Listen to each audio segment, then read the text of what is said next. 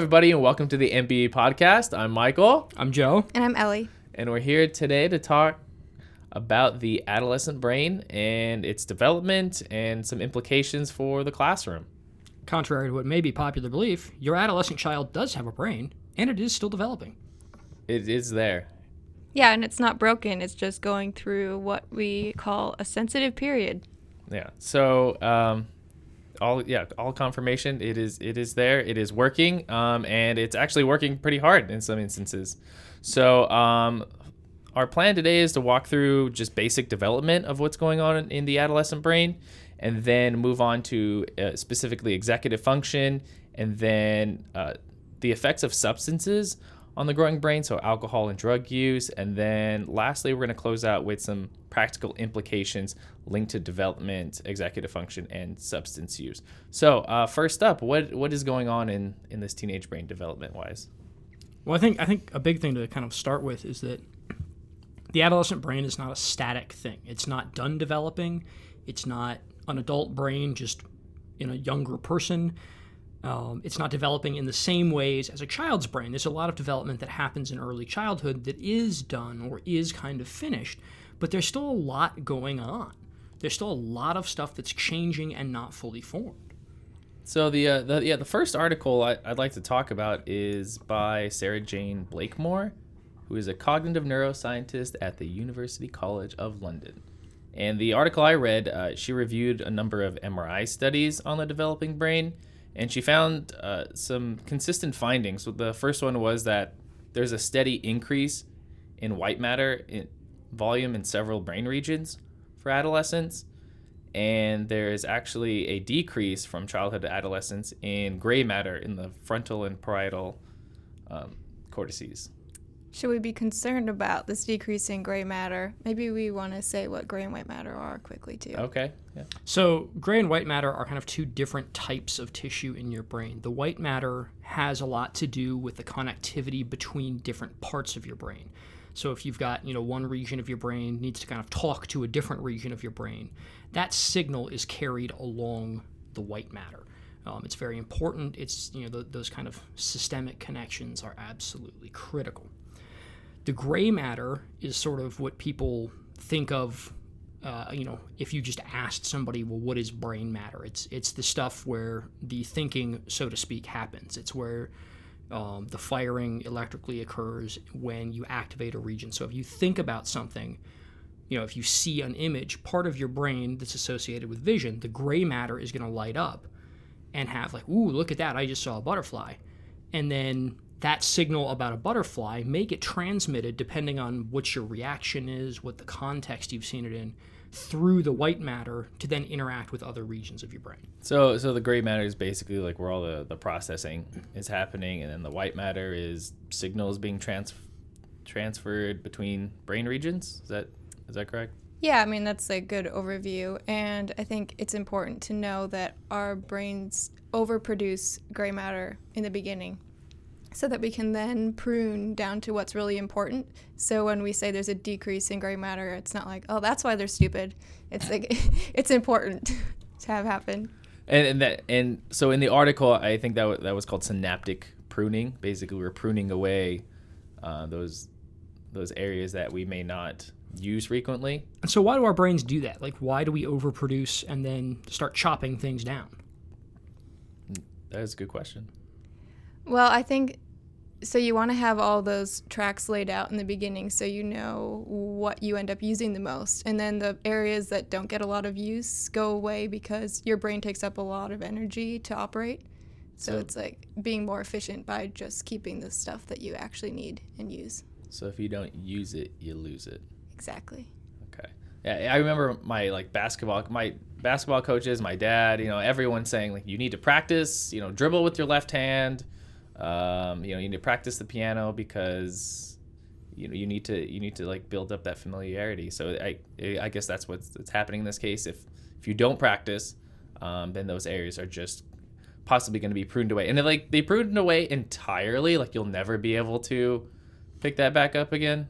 You don't lose anything permanently, but what a lot of research has shown is that the later you wait to start trying to learn something, the harder it is and the more hours of time and effort it will take, and the less natural, so to speak, you will be at it. And there's a lot of research in adolescence that there's a lot more of that kind of how are we wiring our brains for adulthood that's still getting done in adolescence. For a long time, it was kind of, oh, it's done by the end of childhood, by the time you're 10 or 11. It's really not the case. There's a lot of this stuff that, what you're doing in adolescence is very much kind of laying down the framework for what your brain is going to be capable of doing naturally and more easily as you move into adulthood. So in this Blakemore article, again, there was an increase in white matter in the frontal and parietal lobe. So frontal, my understanding of that was that deals with planning, personality expression, decision making, and moderating social behaviors. And the parietal lobe dealt more with spatial sense, navigation, parts of language, your sense of touch. So in those areas, we were having an increase in white matter. So I guess an increase in connectivity. But we are also having a decrease in the amount of gray matter. So I guess the amount of processing that could go on in those areas. Does that mean that teenagers have less processing power? That's kind of what it sounded like to me, that maybe they have a little bit less processing power in the frontal lobe. I wouldn't say less processing power, because a lot of, I think what we think of processing, it's like cells talking to each other, so that's actually increasing with the white matter, but it's more directed, maybe. I don't know. What do you think, Joe? It's more efficient. Okay. It's like you're getting rid of things you're not using. You've only got so much power from the food you eat and the energy your body generates. You can only do so much. Like, I think that makes sense. Oh, okay. And if you've got a whole bunch of things you're not using, your body is going to say, well, you know what? I'm not using that, so I'm not going to keep it around and waste all the energy on maintaining it. Let's just get rid of it so we can make the parts that we are using faster, better, more efficient, stronger in a lot of senses. And so I think that's what you're seeing is that you've got this white matter increasing the connectivity. And yes, there's a pruning of gray matter and a reduction of those synapses, but it's reducing things that you don't need. It's reducing things that aren't being used. So there's not really a drop-off in processing power. So even though there's less, it's doing more. It's actually better than it was before. Okay, great. So don't worry about that, folks. Don't worry about that loss of gray matter in your adolescent years. I know it was keeping all of you up at night. Yeah. I mean, unless it was something important, you should have been practicing, to be honest. Yeah, okay. So I can't play piano anymore. Okay. Same.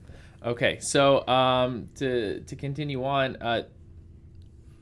in the Blakemore article, she went over some studies that were done with comparing adolescents and their responses to certain tasks versus adults in certain tasks. So one of those was something called the trust game, and it was an fMRI study. So they're looking at the brain and how it responds to certain things. And in this game, one player hands over trust to the second player, which was either the adolescent or the adult. And basically, the adolescent or the adult made a decision whether to, and handing over that trust involved giving them an amount of money. And the second player got to either divide the money equally between the two players or keep a little bit extra for themselves. And they found that in both cases, when they were splitting it equally, the adolescents and the adults basically had the same reaction in the brain. Like, they're like, yeah, that's totally fine. When trying to keep more money for themselves, there is found to be that the adolescents were using more of their prefrontal cortex, so more of that planning, moderating social behavior as part of the brain than the adults were. So do you guys have any idea of why that might be, that the adolescents are having to use more of their prefrontal cortex to complete this task? Well, I think there's maybe two things that could be happening there. First of all, there's kind of a difference in development in different portions of the teenage brain. You kind of mentioned the pruning and the increases in white matter in the frontal cortex. That's where a lot of that sort of social behavior and conscious directed thought is. So that non-fully developed part of the brain is being asked to kind of help figure out what's going on here and help make decisions about this social situation where they're making a conscious choice. The other thing that could be playing a factor there is sort of an expert versus novice experience dependent thing where decision making with money is not something most teenagers have done a lot of. It's not something, maybe they're starting to learn it if they just got a first job, if they're 16 or 17, or if they have a little bit of income from something. But that sort of very large activation in the front of the brain is an indication in a lot of cases that someone's having to really actively work their way through a problem, whereas the lower activation seen in the adults can also be indicative of an expert response where they just kind of see what they need to do immediately and intuitively can say, this is what happens. So they're not really consciously working through the problem. So I would think it sounds like one of those two things, or maybe more likely a combination. Yeah, and now that you say that, in the article they did say that one explanation might be that adults make the judgment more automatically than adolescents. So yeah, adolescents, like, this is a new experience for them, so they really have to think through this. And I was wondering so if the frontal cortex is what you use for like planning and making decision making and moderating those social behaviors, if you have to really use that area to think about all these things, does that put like more stress on that part of the brain? So would that affect decision making, so to speak? Like, it's too busy. There's like it's overloaded. So to make like a lot of complex decisions all at once, that might be better done by an adult, because part of that decision making has already moved to a different part of the brain and it's more automatic, so they can think through things a little bit clearer than an adolescent who has to like combine all these details all at once in the same part of the brain, because some of those things aren't automatic. I think, what you said is right, but like, they need to go through these experiences in order for them to become automatic. So you have to give adolescents this opportunity to practice things. Well, I don't know about this particular task, but in situations where it's like, adults can handle this, but they need to learn in order for it to become automatic.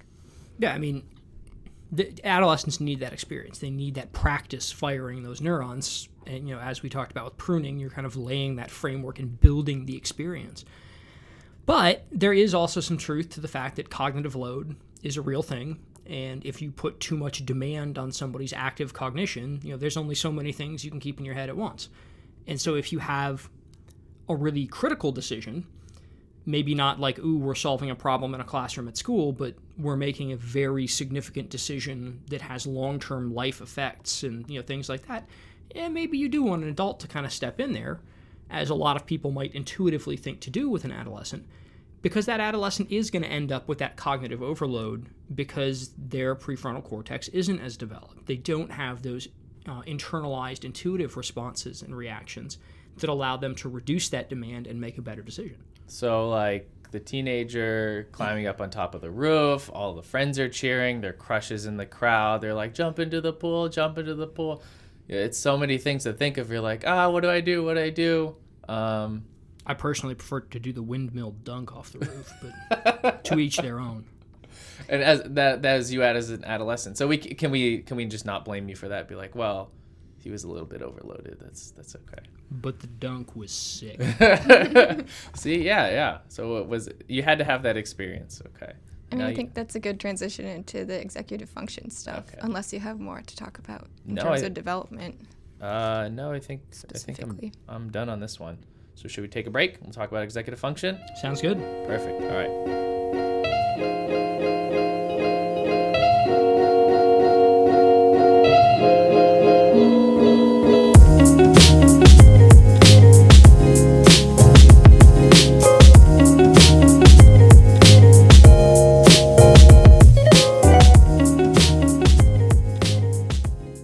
So we're going to talk about executive function now, as Ellie kind of hinted at before we took a little break there. But just so everybody starts on the same page, executive function refers to some of that prefrontal cortex thinking that we were talking about that involves kind of organization and self-regulation. It involves working memory, so how much stuff you can keep in your brain kind of actively while you do a different task. And it has a lot of impact on how we do consciously directed tasks, how we act sometimes in social situations, how we regulate ourselves, stay on task, how we organize our lives. So it's a very, very critical area of thinking that there's some really interesting stuff kind of going on in adolescence in terms of its development and use. Yeah, and one really relevant part of executive function for adolescents is different types of cognitive control. So they kind of split it into two. I've heard like hot and cold or hot and cool executive function or cognitive control, but I think it's all the same thing from my understanding. Feel free to correct us. But basically, cold executive function is like hypothetical situations, low arousal. You're alone, so you don't have like peers around you influencing what you do. And a lot of the ways that they measure that include like card sorting tasks. So there's the Wisconsin card sorting test, where they're basically shown these cards and they have to figure out what rules are part of the deck, and the like administrator can switch the rules, but it's basically not like a real life situation at all. And then hot executive function is more of the real life, like high arousal situations, which is what adolescents tend to struggle with more. Is that when like all their friends are around cheering them, or someone's filming them and like, go and put this on Instagram? Woo! Yeah, exactly. It's basically do it for the Vine. Do it for the Vine. R.I.P. Yeah, something that involves emotional suppression or motivation. So some ways that they measure that in a more like lab setting would be with like the Iowa gambling task, something like that. Yeah, I had read an article by Dana Smith at the Department of Psychology at the University of Southern California, and she had done some work with the Iowa gambling task, and basically she had taken 10 to 13-year-olds and 14 to 17-year-olds, and some in a younger group, I guess it was 8 to 9. And she had them all take this Iowa gambling task, which is pretty much they lay out 4 decks of cards. 2 decks of cards are winners and 2 decks of cards are losers.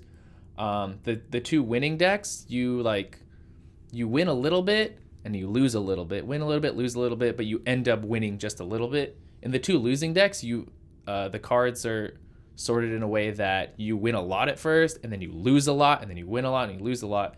And they found out that the 10 to 13-year-olds had the worst scores. They did the absolute worst. They kept picking the decks where you would win a lot and lose a lot.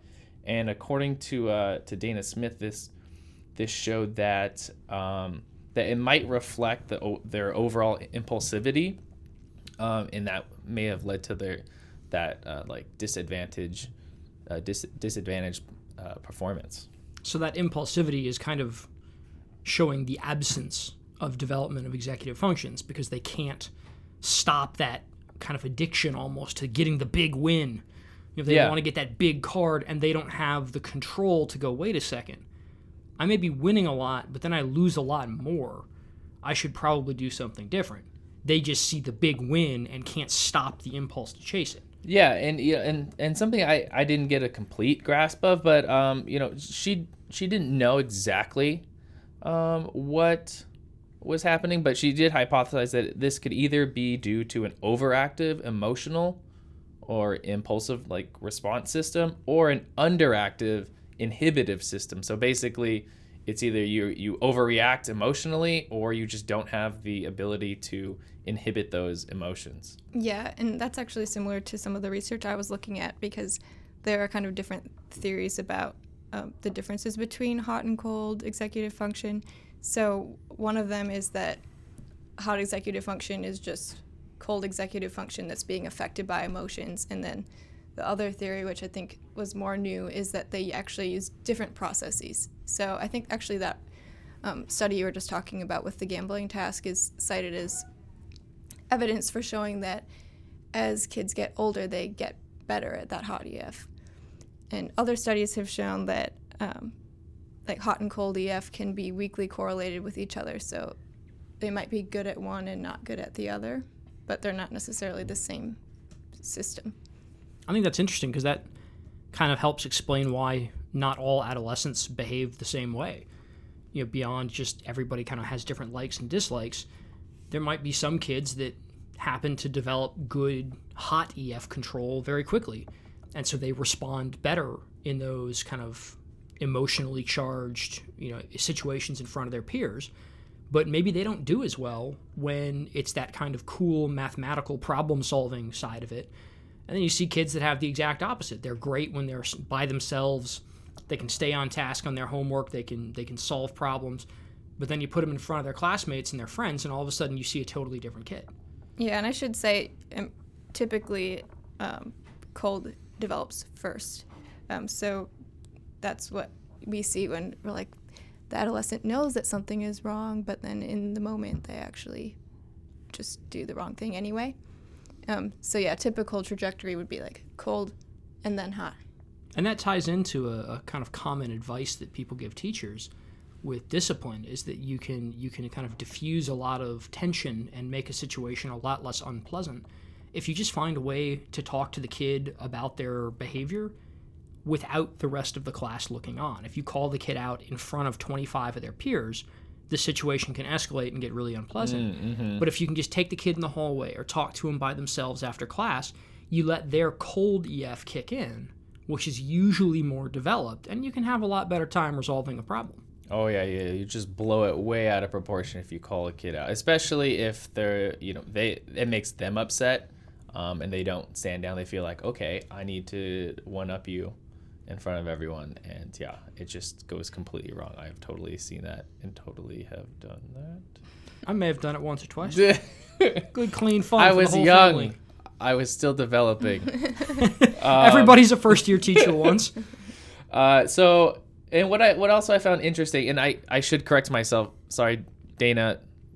Dana is the man. I said she earlier, so I apologize. Which I should know that because I have a cousin named Dana. So, and he's great. I was gonna say, is it a boy? Okay, yes, got it. It was found that in the study it was found that the adolescents exhibited adult-like behavior. I thought this was interesting. Adult-like behavior on cognitive control tasks. But when they looked at the functional circuitry, so like they actually did a MRI scan of the brain, the adolescents resembled an adult doing a much more difficult task. So it sounded like the adolescents, like on the outside, it's like, yeah, you're an adult, you're acting like an adult, you're making decisions like one. But on the inside, they were actually thinking much, much harder than an adult would have to think. And I think that goes back to what we were talking about earlier in the episode of adolescents having to do a lot more thinking just because they haven't made some things automatic like adults have. It's the development and that experience piece that we talked about earlier, that they both don't have the fully developed brain and they don't have the experience, so they have to put in a lot of effort to get through some of those same solutions. Yeah, and what a sticky situation for teachers and parents alike. Like, well, they need the experience, but then also you don't want them to make some foolish decision that affects them for the rest of their life. So like, how do you find this balance? And so yeah, that's really tough. But It's up to you to figure out. Yeah, really though. Yeah, and hopefully you make the right decisions. I mean, we're doing all right, I think. So. Yeah. Thanks, Mom and Dad. Okay. Do we have anything else for EF? Nope, I'm good. I think maybe take a break and then come back with something different. Okay. So we talked about executive function, making decisions for the rest of your life, and so the next segment we'll talk about some of those decisions. Okay. Sounds good. All right. We'll see you guys in a little bit.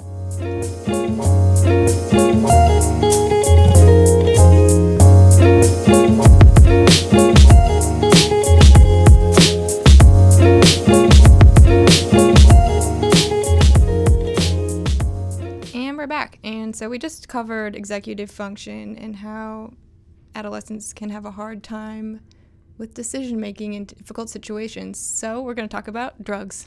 Drugs and alcohol. I mean, I think anyone who's spent a lot of time in a high school setting as a counselor, a teacher, an administrator, any kind of healthcare practice that involves teenagers, it's something that is a common problem. Drugs, alcohol, substance abuse, this kind of let's try this and not necessarily thinking about what those consequences are. I mean, I know as a teacher, I had kids show up to school drunk at 8 in the morning. Mm-hmm. wow. I had a friend of my little brother who got expelled from school because he was drinking cough syrup by the bottle between classes. Just making those excellent decisions on a daily basis. Yeah, I mean, I worked at a school. Kids are passing around a water bottle full of vodka in class. It's like, really? We had a teacher at my school where a kid lit a joint in class, just in the middle of the lesson, just lit up and went to town. And No one's gonna notice. The teacher was like, are you kidding me? Like, what about this seems like a good decision? None of it. None is the answer. And I know that. Yeah. I reviewed this article by Reagan Wetherill and Susan Tapert of UC San Diego. And they looked at substance use in adolescents. And they had some surprising statistics. So, according to them, 36% of 8th graders had tried alcohol, and that moves up to 71% in 12th grade. So that to me that seemed like a surprising amount, but maybe to some it's not. And then as far as they termed it illicit drugs, so I'm not exactly sure what that includes, but I could just think any drugs really, not alcohol. I don't think that covers tobacco, but it's illicit drugs. And that was 21% of 8th graders had used illicit drugs, which is really surprising. That moves up to 41% by 12th grade. And according to them, 8% of 12 to 17-year-olds, 8% of 12 to 17-year-olds met the criteria for substance use disorder. So it seems like adolescents are definitely at risk for substance abuse and substance use. And so they looked at not just like casual use, but those who were heavy users. So for example, heavy drinking adolescents, and I have no idea how they found heavy drinking adolescents, or is this like self-reported, or try and get this study past your local IRB. Yeah. I'm wondering if it was conducted in the U.S. I don't know if you know that or not. No, yeah, I maybe it's easier to find. Yeah. In some European countries where I know one way that's true. They can get data on stuff like this is using emergency room visits, because you get albeit a selected kind of curated sample, if you will, that can pose difficulties for data analysis, but you are able to get reliable information if the parents consent to letting you use said information about how much alcohol, because they can do very detailed blood work and get an idea of how much there was in the system. So maybe they kind of used that, went to got information that way, kind of tracked ERs and got consent and gathered data after the fact.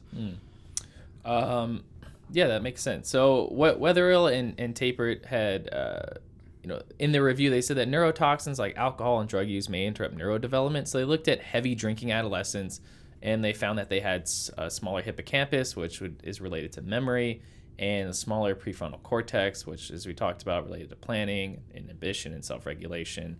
Then some non-drinking controls. So smaller areas for planning, smaller areas for memory. They also found that there was abnormal white matter integrity. So I guess would that be like this, maybe the strength of the connections, or how well insulated those connections are? Related to transmission from one cell to another. Mm-hmm. Okay, so they found abnormal white matter integrity in the corpus callosum, which my understanding is it connects the two hemispheres, in the frontal cortex, the temporal cortex, and the parietal cortex. So basically almost everywhere. It's just bad news. Yeah, it's not good. Well, and there's other, this doesn't even get into, and this is a little beyond our scope, so we're not going to dive into it too much because this isn't a deep biochemistry podcast. But in terms of just, you've got the developmental ramifications there, even kind of a step away from those, you have significant changes in the dopamine and serotonin behavior in your brain, and those are two absolutely critical transmitters of information in your nervous system. So when you have these teens with substance abuse, not only are they significantly altering just like the physical development of their brain, they're altering how those signals are sent and received at a very, very microscopic level that has potentially profound lasting consequences. Yeah, I mean, as we've talked about, this is just a time period of tremendous change. So anything that you are doing to your body and to your brain is really going to have a major impact. And so then they looked at marijuana users as well, and they found that they had increased activation in the frontal and parietal areas during tasks that require attention control. So kind of like adolescents who really have to think about things really hard with using their frontal cortex. Marijuana users had to use it even more. Oh my goodness, this makes so much sense. I'm just thinking. I was over winter break at some pizza joint in Colorado, and this guy is clearly a user, and he was trying to seat us, and we were like, hello, we've been here for about an hour. He's like, okay, like thinking so hard. It's like real life. Well, I think it's an important thing, though, for people when they hear about neuroscience research, that it's one of these many kind of misconceptions or things that make it hard to digest, like you mentioned at the start, Michael, is increased activation is not necessarily a good thing. No. People think, oh, more activation, that means you're using your brain more. Yeah. Well, by some measure, sure, you are using that area more. Maybe like 11%. But using it more is not good. Using it more can indicate less efficient thinking. It can indicate reductions in ability that force you to engage more to solve a simpler problem. So whether or not more thinking is a good thing depends on the question you're asking and the context. If you're using more because you're pushing yourself to solve harder math problems than you've ever solved before, super, using more brain power is a good thing.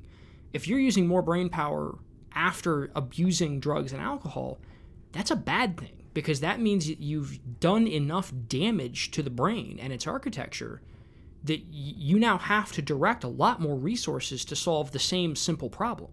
Yeah, and I should say that the study on marijuana users, it was in comparison to those who don't use. So yeah, you were using those areas more than people who don't use, which they said suggested that marijuana users exerted more effort when trying to self-regulate. And they also found, probably not surprising, in those who use marijuana, deficits in memory, attention, planning, fine motor skills. But it's surprising that was even after 3 to 4 weeks of abstinence. So, there were some lasting effects. But I think something that's good to hear for adolescents is that adolescents, in the studies that these two researchers reviewed, they were better able to recover. So after those 4 weeks, they're better able to recover. But although there were those deficits still at 3 to 4 weeks. That's the blessing and the curse of the brain still being developing. Yeah. Is the substance abuses and issues, there is the potential for them to do a lot more harm to a developing brain than to a fully developed adult brain. But the flip side of that coin is that a developing brain has the capability to recover more from an abuse like that, or from some kind of trauma or injury or damage that can be caused by that, than an adult brain. So yes, they're more vulnerable, but that also carries with it some ability to recover if an intervention can be made. So I was thinking about, when I was in middle school and elementary school, we always had did you guys have the DARE program? Yep. Like a police officer come in and be like, oh yeah, don't do drugs are bad. They never really told you like why drugs are bad. You just knew that bad people use them, and I know a lot of people had found that to be not sufficient. You're like, yeah, when you're a kid, you're like, yeah, okay, they're bad, but then you wonder like, well, why are they bad? And you were never really told. And I'm wondering if a program like DARE would ever think about taking an approach like this. We're like, well, actually, here are some real consequences, and they're not like dire consequences. They're definite consequences. You will have deficits in memory, in planning, fine motor skills. You might even have smaller regions of the brain, like for memory, or in your prefrontal cortex, and like these are actual consequences. And maybe that would make things more salient for students. Be like, okay, I don't want to have a smaller brain. I want to be able to think. And and thinking goes beyond just academics, right? Like you could even tie it to sports or something.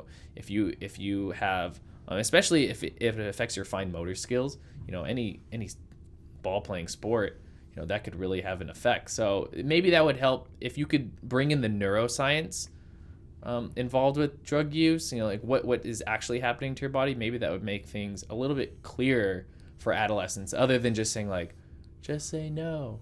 I think the trick with things like the DARE program isn't, the information and what you present and how you present it is part of it. But I think part of it is just overcoming the sort of mental block that teenagers in high schools put up when it comes to anything it kind of forced upon them by the school. It's that sort of hot EF. You put a bunch of kids in the theater or in the gym or in an assembly room of some kind and put some adult in front of them, and they automatically just tune out. I can think of a number of times where if I talked to a kid one-on-one, they totally understood, alcohol's not good for my brain, marijuana's not good for my brain. But you put them in that setting with one person in front, and all of a sudden, it just turns into that hot EF, I need to look cool in front of my friends. Yeah. I'm not going to pay attention. I'm going to make fun of the guy and not listen. Yeah. And so I wonder if I think there is a place for changing the information that's given. Mm-hmm. But I think there also might be a place for trying to find ways to engage that more developed, cool EF side of the teenage brain in maybe smaller settings. Maybe instead of having the guy come and talk to the whole school, he talks to one classroom at a time or talks to small groups somehow, because maybe then you don't get those same effects of just kind of tuning it out because the school made me go to an assembly and I'm going to sit with my friends and play games on my phone and not care. Yeah. So just a thought, like, well, as a kid, I'd be like, I always wonder, like, well, why is it bad? So, if they told me why, I'd be like, okay, I don't want to have a smaller brain. That's not cool. Small brains aren't cool. Small brains aren't cool, man. Okay. So with that, that's kind of like maybe a bridge to our next section. We're talking about, okay, how can we apply some of these research findings to, the classroom setting or a school. So, Joe, would you like to pick up on that? Well, I think one important thing we want to accomplish just in a general sense with these podcasts is translating that research, like you mentioned at the start, is that there's a lot of really cool neuroscience research, and a lot of it is very heavily directed at education. But I know for me, at least, in my classroom, I didn't see any of it. I'd have loved some translated neuroscience findings to help me put things into practice. So I think it's important that we try and do that and say, hey, we talked about executive function, but what can we use it for? How do you put that into play in a classroom? And on that one, there's some really interesting work that a group at a number of universities, it's a large group of researchers at the University of Glasgow, the University of Edinburgh, the University of Aberdeen, all in Scotland, in addition to the University of Sydney, that built on some work done previously. And what they've done is they've looked at designing science curriculum that lowers the demands on executive function.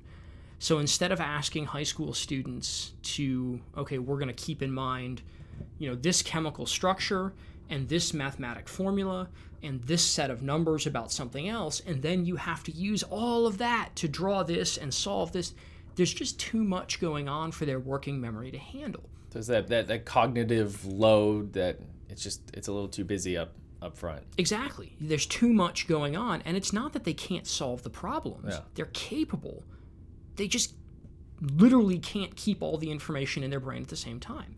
So what this group has done is started to try and design curricula that lower the demands on working memory through just subtle changes and the use of models that or something that are built. So instead of having to remember the molecular structure, you just have a little model of it in front of you. And they've actually had, while not uniformly amazing results, they have seen gains, and fairly significant gains, in terms of performance on tests of knowledge and content in these chemistry students by doing nothing but reducing the working memory demand. They're still learning the same concepts. They're still learning the same breadth and depth of material. They're just slightly tweaking how it's done to account for working memory.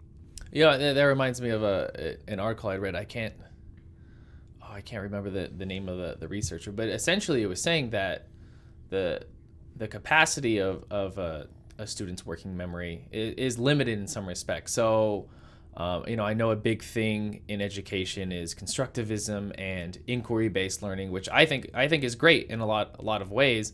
But I think there's sometimes it's taken too far, where you just you release the kids and go discover exactly how to do this math problem. And they have to read this question, they have to figure out what it's asking them, they have to comprehend it, then they have to remember how to do the math. And it's all just like this big overload. And so this researcher was saying that, you can do inquiry-based learning. It just needs to be heavily scaffolded. And, and of course, it's not going to be the same scaffolds for everyone, right? Because people are going to be at different levels. But, it was the same concept. You just cannot overload students' brains with like, okay, you need to remember all these different things and then somehow apply it all at the end. Like you really have to provide them models and scaffolding for them to to successfully learn that way. Yeah, that is actually reminding me of one of the classes I'm in right now, called formative evaluation, and they were talking about how when you're testing someone's understanding at the end of some learning experience, you need to make sure that they had all the proper inputs that are necessary in order for you to get the outcome that you're expecting. So like that might be like, oh, they saw this particular piece of text on the website. But yeah, you can think about that in terms of the brain too. Like if you're giving them all this stuff at once, they might not have the opportunity to actually absorb everything that they need. Yeah. Well, in that inquiry, I think a lot of people in your kind of inquiry example, that's what guided inquiry is supposed to be. Mm-hmm. Now, it's not always that way. I think that's one problem we have with these curricula changes that can account for executive function, working memory, is that, yeah, it's great.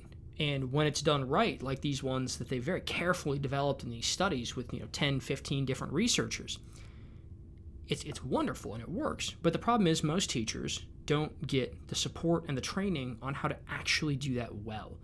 And so it turns into either the same thing they've always done, just with a slightly different question, or this totally unstructured chaos that doesn't really work. There needs to be some of that scaffolding and guidance. Yeah, I think that would be a great episode, actually, to talk about some different pedagogies and how they relate to adolescent brain development, childhood development, and see if there's some neuroscience to back up any of those.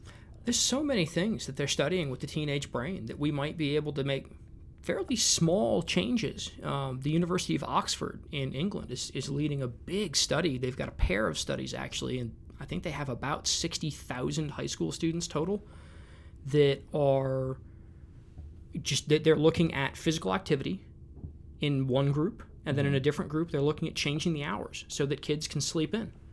Move the start of school back to 10 a.m. Yeah. Keep them in school till 5. Yeah, as a teacher, I'm like, yes, let's do it. Teachers think it could be cool. There's research, we haven't talked about it in too much depth because we have constraints on how much we can cover, but teenage brains, your sleep cycle changes. They stay up later, they sleep later. So why not start high school at 10, keep them in school till 5, because their brains are more able to process and work and learn in those hours. It's a fairly simple change with a little neuroscience behind it that could make a big difference. I honestly think we'd all feel so much better. Teachers and students would be like, all right, 10 o'clock, I can do this. I can go run in the morning. I can eat breakfast.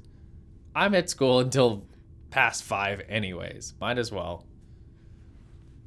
Have the students with you. Yeah. Why not?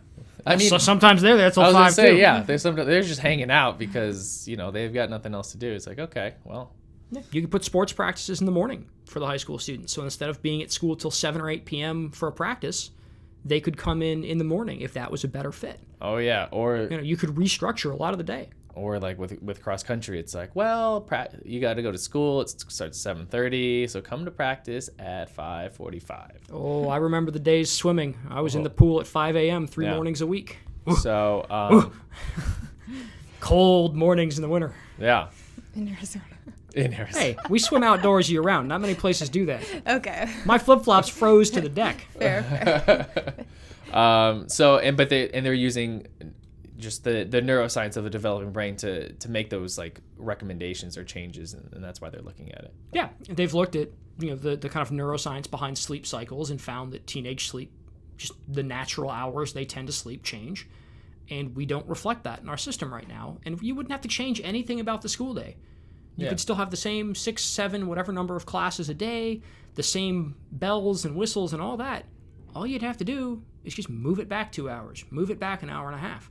And you could probably see a lot of benefit to the kids. And a side benefit is there's a lot of evidence that suggests you'd see dropped delinquency rates because most teenage delinquency, shoplifting from the gas station on the corner or something happens between 3 and 5 p.m. Because the kids are out of school and mom and dad are still at work. Yeah. So you'd remove that problem as well. Let's do Little it. changes. Okay. Do we have any other practical implications? I know we didn't get to a whole lot, but that last one actually seems like so useful. Just like, okay, that makes sense. Let's do it. I think the point is that there are simple changes we can make. Yeah.